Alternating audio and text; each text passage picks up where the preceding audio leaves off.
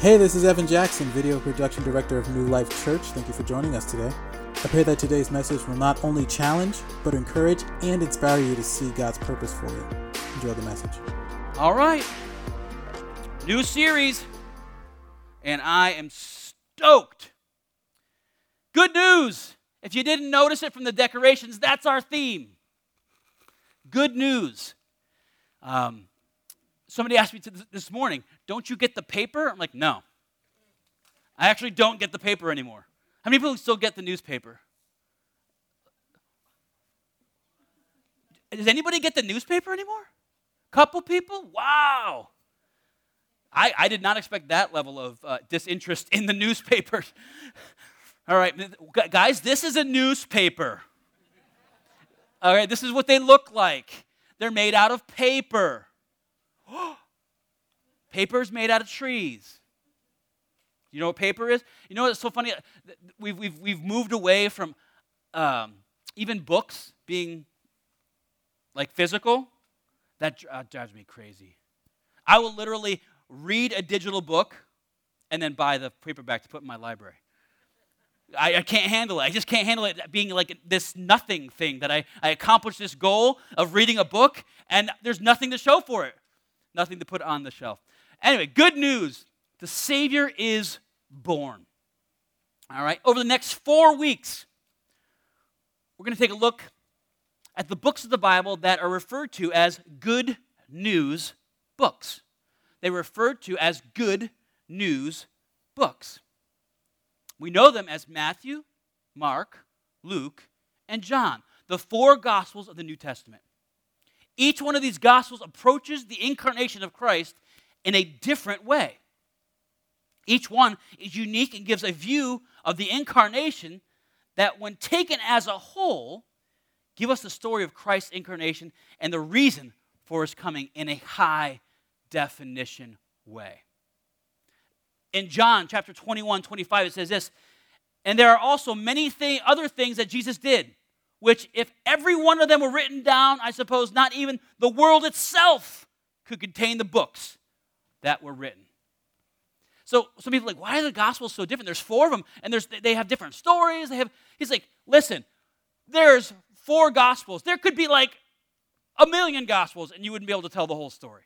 The 4 Gospels are an opportunity for us to get a well-rounded understanding of the incarnation, the work, and the purpose of Jesus Christ coming. So we're not doing big ideas in this series. We're doing headlines. The headline for today's sermon is Extraterrestrial Living Among Us. Extraterrestrial living among us. And today we'll be looking at the incarnation from the perspective of the Gospel of John. So open your Bibles to John chapter 1. John is a unique gospel.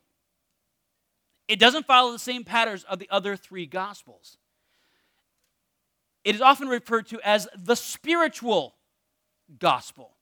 The spiritual gospel. The synoptic Gospels, which is Matthew, Mark, and Luke, those are the synoptic Gospels. Why do they call the synoptic Gospels? They are very similar, though they have variations. They are very similar. They have the same form and function. Okay? So the synoptic Gospels deal with his work and teaching on earth. They are more terrestrial in nature. They are more earthbound in nature. John's Gospel is a supernatural book. It's extraterrestrial. Okay? It's extra. It's above the earth. It's more. It's bigger. It's spiritual.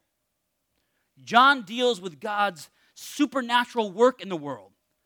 The understanding that Jesus is the God of the universe, and only by believing in him can we have eternal life. It has a supernatural emphasis. So let me give you some differences between the synoptics, Matthew, Mark, and Luke, and the Gospel of John.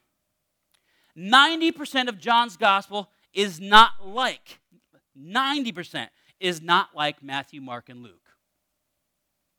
There's nothing about the birth of Christ. You're like, why are we even looking at this? We'll get there, relax. Or about his early life. Nothing about his baptism, his temptation, or his transfiguration, or even his travels. Nothing about his agony in the Garden of Gethsemane. Does not talk about his ascension. In John's gospel, there's no parables. Jesus' teachings focuses more on his own identity and his unique relationship with the Father. So it's vastly different. It comes from a completely different perspective. Okay? And what we're going to learn over the next few weeks is that each gospel is written to an audience for a specific reason. Okay? There's a... I mean, ever read a biography? Raise your hand if you've ever read a biography. Okay, good. I love me a biography depends on the person. But I have probably read 5 or 6 biographies of Abraham Lincoln. I've probably read 4 biographies of George Washington. Why do I read these biographies? Because I think of those 2 people as very good leaders, and I want to learn how to be a good leader. Okay? So I read a lot of books about leaders, biographies, but I've read them, so I'm just giving you, I've read 5 biographies of Abraham Lincoln. Just talk about that for a second. How can there be 5 biographies of Abraham Lincoln? It's the same dude, same time period, same office, same. He only lived a very relatively short life, right? But there's 5 biographies that I have personally read, and I'm telling you, on the person of Abraham Lincoln, there is hundreds of books written about him. Each one of the biographies I've read about Abraham Lincoln have similarities. There's certain key events that come up, right? His assassination, his ascension to the presidency, all these types of things, they come up. But each one of them deals with different aspects of the man, Abraham Lincoln. Some of them are even go into some negatives about the man. What? He wasn't a saint? No, he was a man. So what I'm saying is that even a regular person, I don't know if it's okay to call Abraham Lincoln a regular person. Anyway, even a normal human being, terrestrial human being, if you write a book about him, you have a purpose. The author has a purpose. He has a set of resources. He's looking to convey a certain message to the reader. This is the same thing with the Gospels. It's all true. It's all about the same person in that very short period of time, yet it comes from a different angle. And John comes from it from a spiritual, supernatural, extraterrestrial point of view. Okay? The purpose of John is to convince the sinner of the true person of Christ. John uses the word truth 25 times. It's the most used in one book of any other author. He uses the word truth 25 times. That seems like a lot of times. Wait for this. He uses the word love 80 times. And he uses the word believe 100 times.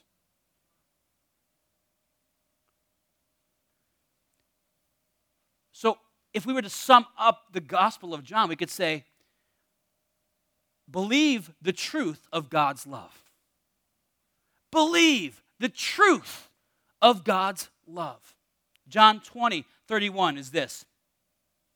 This is the purpose of John as a gospel. These are written so that you may believe that Jesus is the Messiah, the Son of God, and that by believing you may have life in his name. Boom. That's the reason. If we were going to give the Gospel of John a headline or a big idea, that would be it. These things are written that you might believe that Jesus is who he said he is, the Son of God, that by believing you may have life in his name. That's the purpose. John wants you to have life in his name. So he wants to convey and convince you of the person of Jesus Christ. All right, so our main text today is John chapter 1, and we're going to read through 18. And then we're going to read it straight through without stopping. I know I have a very hard time doing that. So I'm going to really focus. Because we're going to break it apart later, but I'm going to really try to not pause. Ready? Here we go. Chapter 1, verse 1. In the beginning, I'm just kidding, I'm not going to stop. Was the Word. And the Word was with God, and the Word was God. He was with God in the beginning. All things were created through him. And apart from him, not one thing was created that has been created. In him was life, and that life was the light of men. That light shines in the darkness, and yet the darkness did not overcome it. Verse 6. There was a man sent from God whose name was John. He came as a witness to testify about the light, so that all might believe through him. He was not the light, but he came to testify about the light. The true light that gives light to everyone was coming into the world. He was in the world, and the world was created through him, yet the world did not recognize him. He came to his own, and his own people did not receive him. But to all who did receive him, he gave them the right to be children of God, to those who believe in his name, who were born not of natural descent, or of the will of the flesh, or the will of man, but of God. Verse 14. That word, the Word, became flesh and dwelt among us. We observed his glory, the glory as the one and only Son from the Father, full of grace and truth. John testified concerning him and exclaimed, "This was the one whom I said, the one coming after me ranks ahead of me because he existed before me." Verse 16. And we have received grace upon grace from his fullness. For the law was given through Moses. Grace and truth came through Jesus Christ. No one has ever seen God, the one and only Son, who is himself God and is at the Father's side. He has revealed him. Lord, thank you for your word today. God, help us to glean all the truth that we need to hear today. God, there's so much truth in here. I would just ask that you would help us to capture a nugget of truth today. A little piece of gold mined from the Word of God that we can take home with us, that can encourage us, that can convict us, that can draw us closer so that we might have life through your Son. In Jesus' name, amen. Right here in the beginning, John is telling us who this book is about. He's not hiding it. He's just telling it. Now, I think John, John had a difficult time. He had to explain some very difficult concepts and images to us throughout his writings in the New Testament. John is the same writer of the book of Revelation. And the book of Revelation, he sees things. And the angel tells him, write this down. And he's like, And he's writing stuff down. When you read these things, it's like, there's going to be a locust with the head of a lion that stings. Like, he's seeing things that he's trying to put into character. He's seeing supernatural things that he's trying to characterize. And he's doing his very best. And again, here, John is tackling a very complex issue. And it goes into the Trinity, Trinitarian doctrine. Now, we're not going to spend a lot of time on Trinitarian doctrine today because it's a lot. But I want you to see that John is tackling an issue that is very complex, and I think he does it in a masterful way because he's inspired by, it's not just a man writing this stuff, he's inspired by the Holy Spirit to write this stuff down. Just like in Revelation, the angel said, write this down. The Holy Spirit is saying, John, you need to write this down. The good news is that the protagonist of his story is no mere man. Oh yes, he is a man, but he's also something more. You may have heard, thinking about this, you may have heard tales about heroes who do great things. But in the end, they are also humans as we are. Case in point, my love for Abraham Lincoln. He's a hero to me, but he's just a man. He died. He's still dead. Or maybe you've heard about gods who have great power, but they are completely unreliable and incapable of identifying with human needs.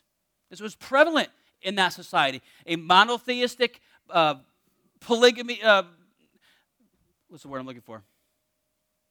Anyway, lots of gods. Polytheistic, thank you, Darwin. You're the man. Polytheistic reality of the time.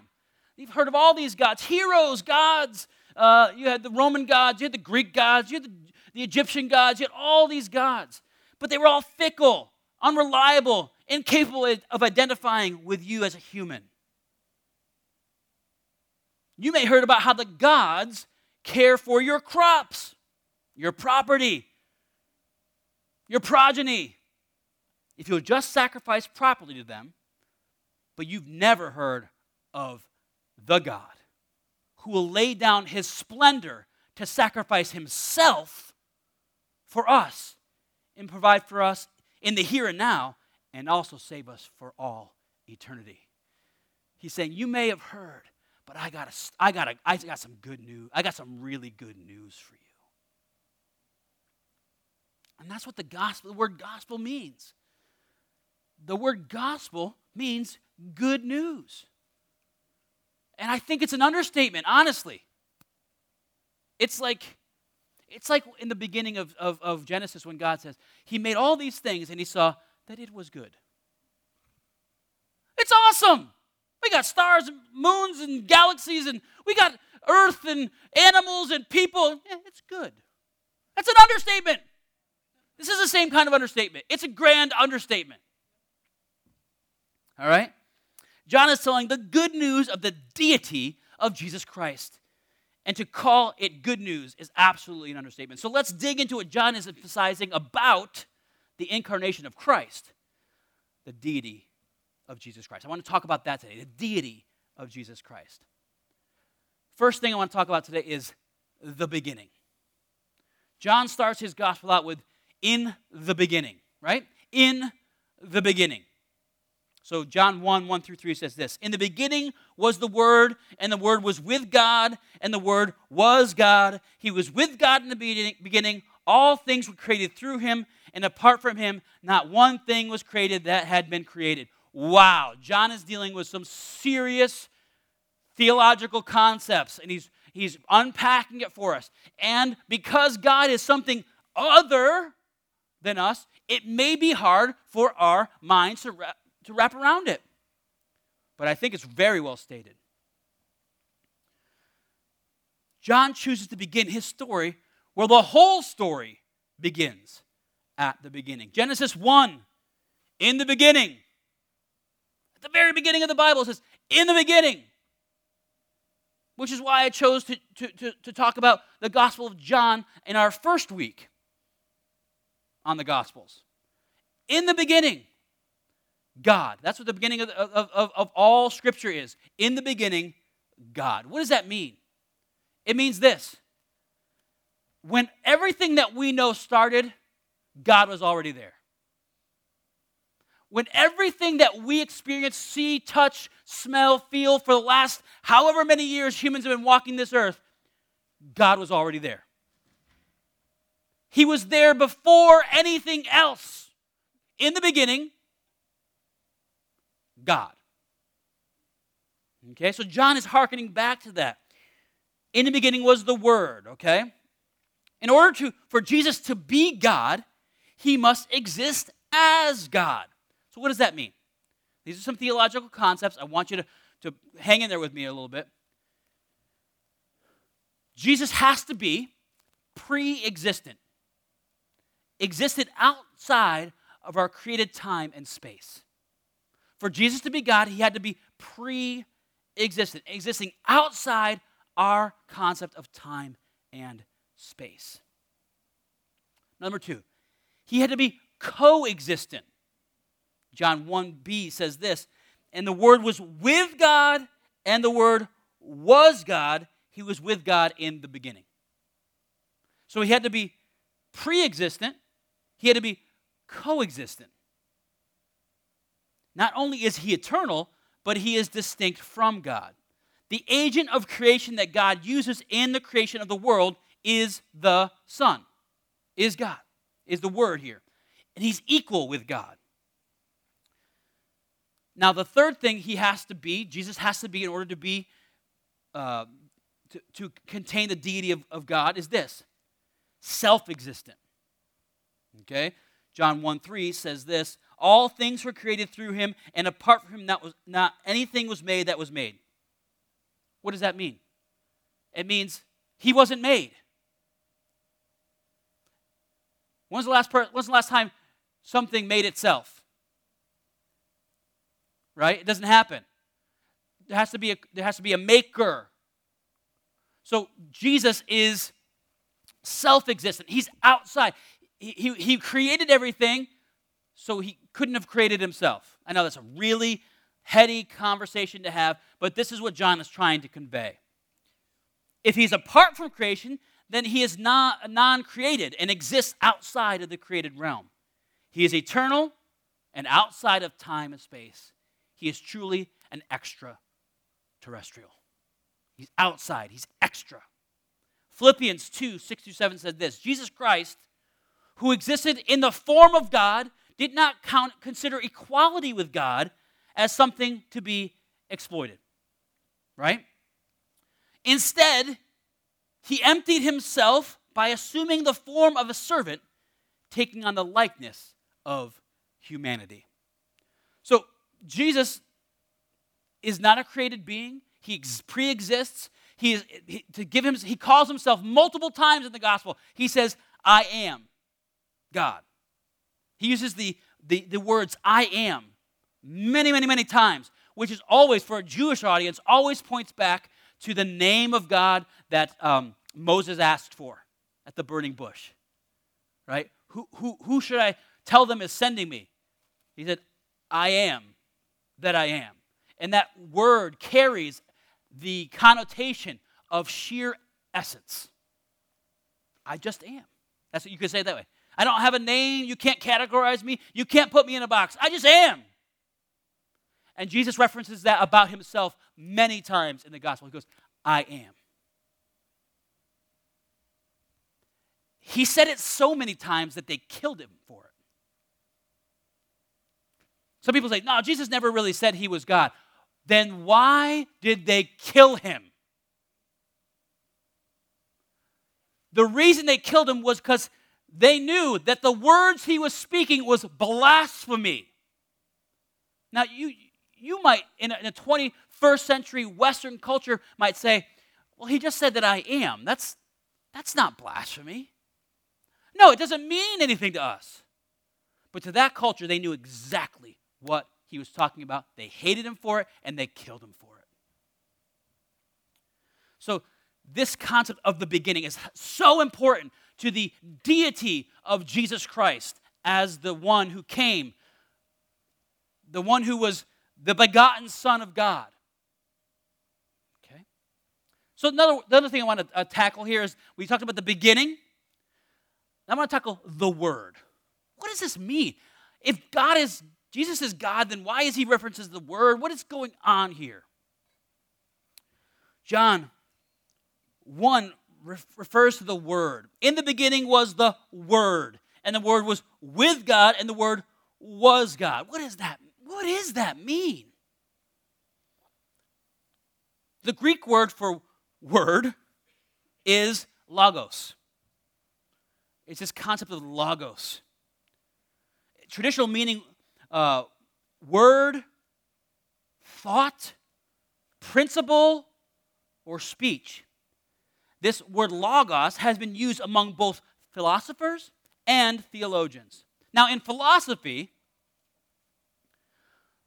The Logos, or the Word of God, is a non-personal entity of power. Non-personal entity of power. The force that was responsible in the creation of the universe. Think Star Wars. George Lucas took this, I'm not even joking, George Lucas took this philosophy of Logos and put it throughout his whole mythology. The force is, it's in us, it's around us, it's moving, it's all this stuff. George Lucas actually, made a space opera around this concept of Logos. Okay? So it's the creative entity, it's the will, it's the power, and they're not completely wrong, but it's not accurate because it's an impersonal thing. It has no agency. It's just a power, it's just a force. Now, in Jewish teaching, the word of the Lord equals the revelation of God. The word of the Lord is equivalent to the revelation of God. So when John uses this concept, in the beginning was the Word. He's coming on the side of grappling with the concepts that people know about philosophy of the Logos and the Jewish concept of the revelation of God, and he's going, boom! That's the accurate way of thinking about it. In the person of Jesus, I am revealing God as the active agent of creation of every single thing. The revelation of who God is, the Word, is the Logos.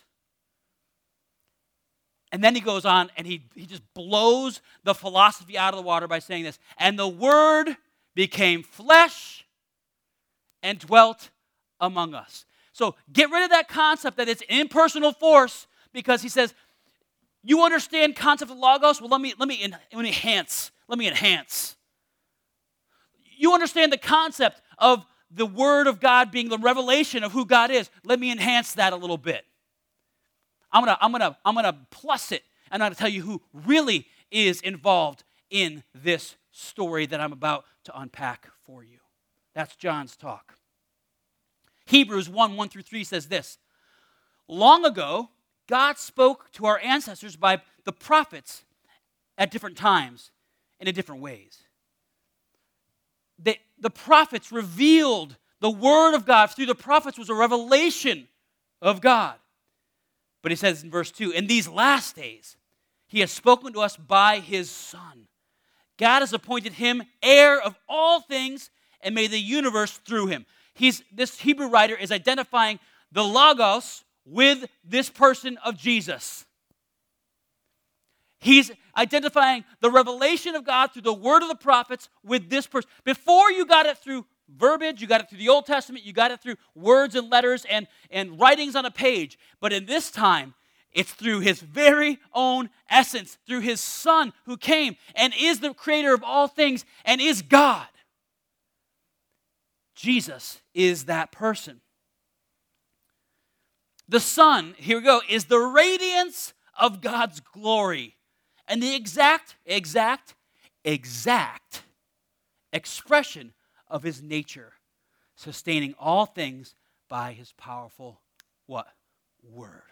By his powerful Logos. By his powerful essence. By his powerful creative force. By his sustaining whatever.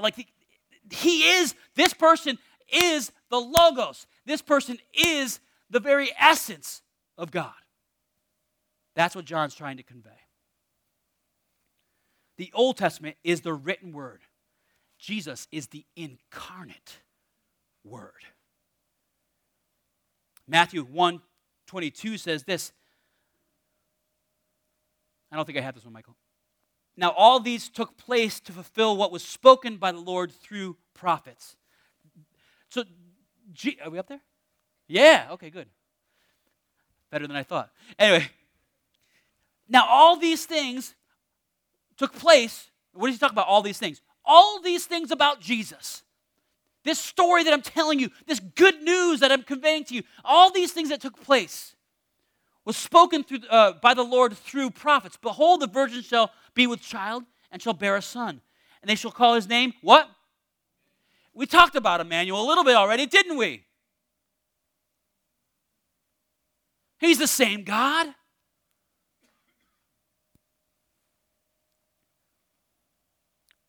Which translated means God with us.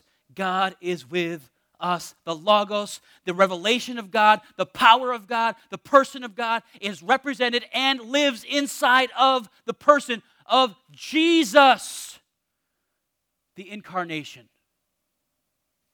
And it's been passed down to us through the Holy Spirit. Now, I know there's a lot of Trinitarian talk, but I want you to understand the immensity of the story.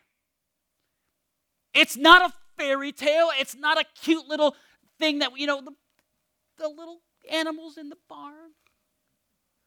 We have this tendency to take huge, epic, biblical stories and put them in children's nurseries. Sweet little animals, the star. Mary's perfectly fine, by the way. She just gave birth to a child, but she's like, hey. I go back to the story of Noah. That's the most common nursery decoration in church nurseries. Did you know that? The epic destruction of the entire world, the massacre of humankind and animal kind is what we're putting in our children's nurseries. The giraffes sticking their heads out of a little tugboat. Yay! It's true. Put that one in your nursery. Change it to be more realistic. You'll see how many kids are coming back. They're like, ah! This is big stuff, guys. We've marketed it. We've packaged it, we've put a bow on it, but it's big stuff. It's epic, and it's exciting. I think one of the reasons why Christmas sometimes feels a little flat is because our hearts are aching for more than the cute little baby and the three wise men and the shepherds, just singing, "Oh, little town of Bethlehem." Right?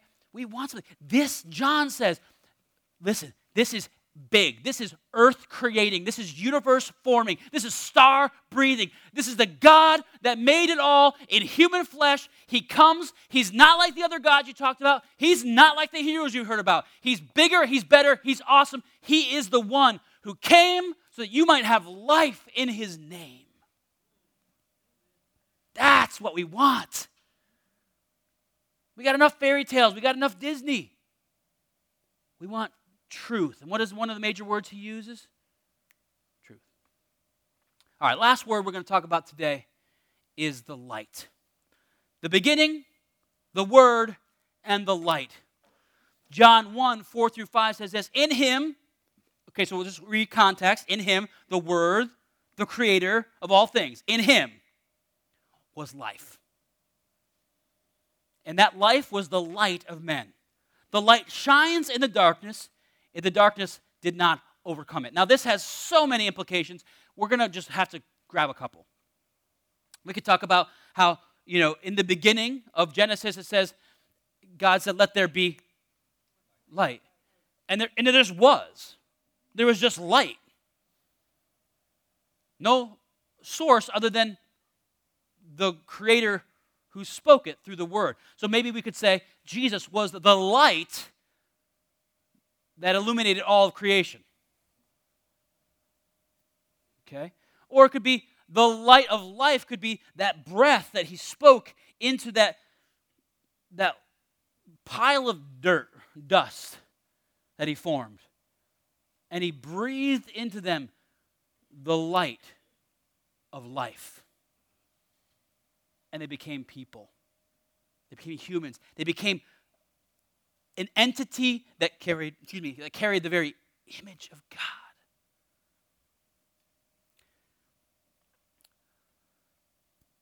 The light, the darkness could not overcome it. When Jesus speaks, when God uses the logos of his Son, Jesus Christ, darkness has nowhere to go but back. Now, I want to touch on this word overcome. Michael, could you keep that verse up on the wall for a little? Thank you. That last word, second to last word, overcome it. Okay, that's an important word. And depending on the translation you have in your reading today, it's going to look a little different because it has multiple meanings to it. Okay? The word overcome is the Greek word katalambano. Katalambano, it's a lot easier to say overcome. But it carries this meaning. Overcome, overpower, overtake, grasp, or comprehend. So in the context of this verse, it says this, and the darkness could not overpower it. In him was the light of life. That light shines into the darkness, and the darkness could not overpower it. That darkness could not overtake it. It could not grasp it, and it could not comprehend it. The light of incarnation, the incarnate Christ, breaks through and meets us in our darkness. The God of the universe enters into the darkness of our sin-rattled existence and overpowers the darkness that surrounds us and emanates from us. You can't, when it comes to sin, you can't claim victimhood. When it comes to sin, you cannot claim victimhood because it's around us, yes, and it comes, but it's coming from us too. We give as good as we get when it comes to sin. But God, the God of the universe enters into the darkness of us and the world around us. John 1:14, we're going to go down a little farther. It says, the Word became flesh and dwelt among us. We observed His glory, the glory as the one and only Son from the Father, full of grace and truth. Verse 16, indeed, we have all received grace upon grace. And if you look at the Greek on that grace upon grace things, it's a progressive tense, which means this. We've all received grace upon grace upon grace upon grace upon grace upon grace upon grace to infinite. Smarter people than me in here. Right? It's that progressive, and it's beautiful. If everything was written about this Jesus, there wouldn't be enough space in the earth to carry all the books. It's grace upon grace upon grace upon grace.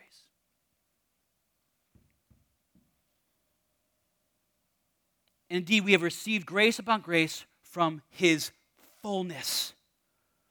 For the law was given through Moses. Grace and truth came through Jesus Christ. No one has ever seen God. The one and only Son, who is himself God, and is at at the Father's right hand or side, He has revealed Him. The darkness can't get hold of this concept. That's why I think that the earlier translations, if you have your King James with you today, some of the earlier translations translate the word katalambano as comprehend. I think in this way it really hits it on the head. The darkness couldn't even comprehend this. Think about it for a second.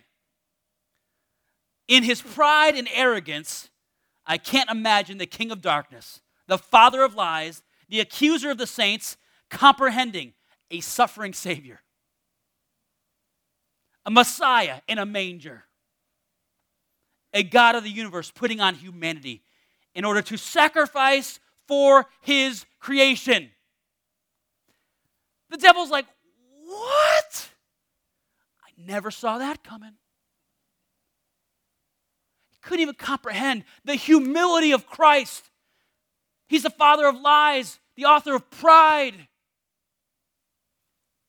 And he can't comprehend what Christ did in His incarnation. It must have confounded him and infuriated him that God so loved the world that he gave his only begotten Son.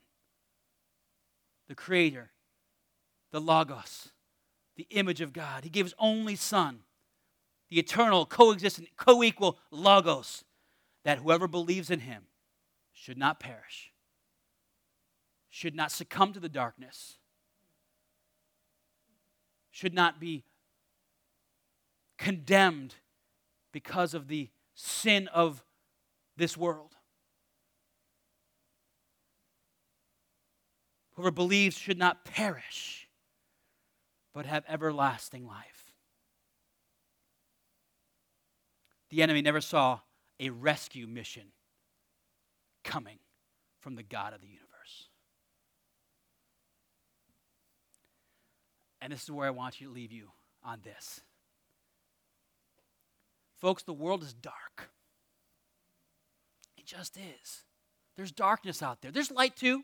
I'm not one of those like people who, everything's bad and the only thing that's good is inside these walls. I'm not that guy. But I know that the systems of this world, the philosophies of this world, the market of this world, it can be very dark at times because the ruler of the prince of the power of the air is on the move. He doesn't want you to grasp this goodness. He doesn't want you to hear the good news. But the darkness could not comprehend the light of Christmas. Can't understand it, has no game plan for it. Christmas, the incarnation of Christ, is the only answer to the darkness of this world. And the reason John writes his gospel is so that you might believe this God, this Jesus. You got Matthew, Mark, Luke, and John that talk about Jesus. John's saying, I want to give you a little bit more about who they're talking about. This is the Jesus, the Logos. I'm telling you, the darkness can't even comprehend the light of Christmas. God, I thank you for this time where we could just dig in to some heady concepts. Lord, I pray that your light would shine through the fog of our minds sometimes and really give us a clarity of who this Christmas is about, what our incarnation means. God, I pray right now that you would help my brothers and my sisters to understand that you are Emmanuel, God with us. We don't walk alone. The God of the universe, the creative force, the Logos of creation, condescended to squeeze himself into the form of a human baby, into an embryo. It was born of a virgin. And Lord, that is something that darkness just cannot comprehend. So Lord, I pray that we would grasp this Christmas, we would grasp the purpose for John's gospel, that we might believe in this God, not the cartoon version of the baby in the manger, but the God of the universe coming because you so loved the world that you would give your only Son so that in believing we may have life in your name. Real life, good life, the life of light, truth, hope. God, help us to see it this Christmas. Lord, help us to see it in each other. In Jesus' name, amen. Amen. God bless. Merry Christmas. Have a great week. Come back next week. I hope you enjoyed our podcast today. To find out more about New Life Church or to plan a visit, go to our website at discovernewlife.org.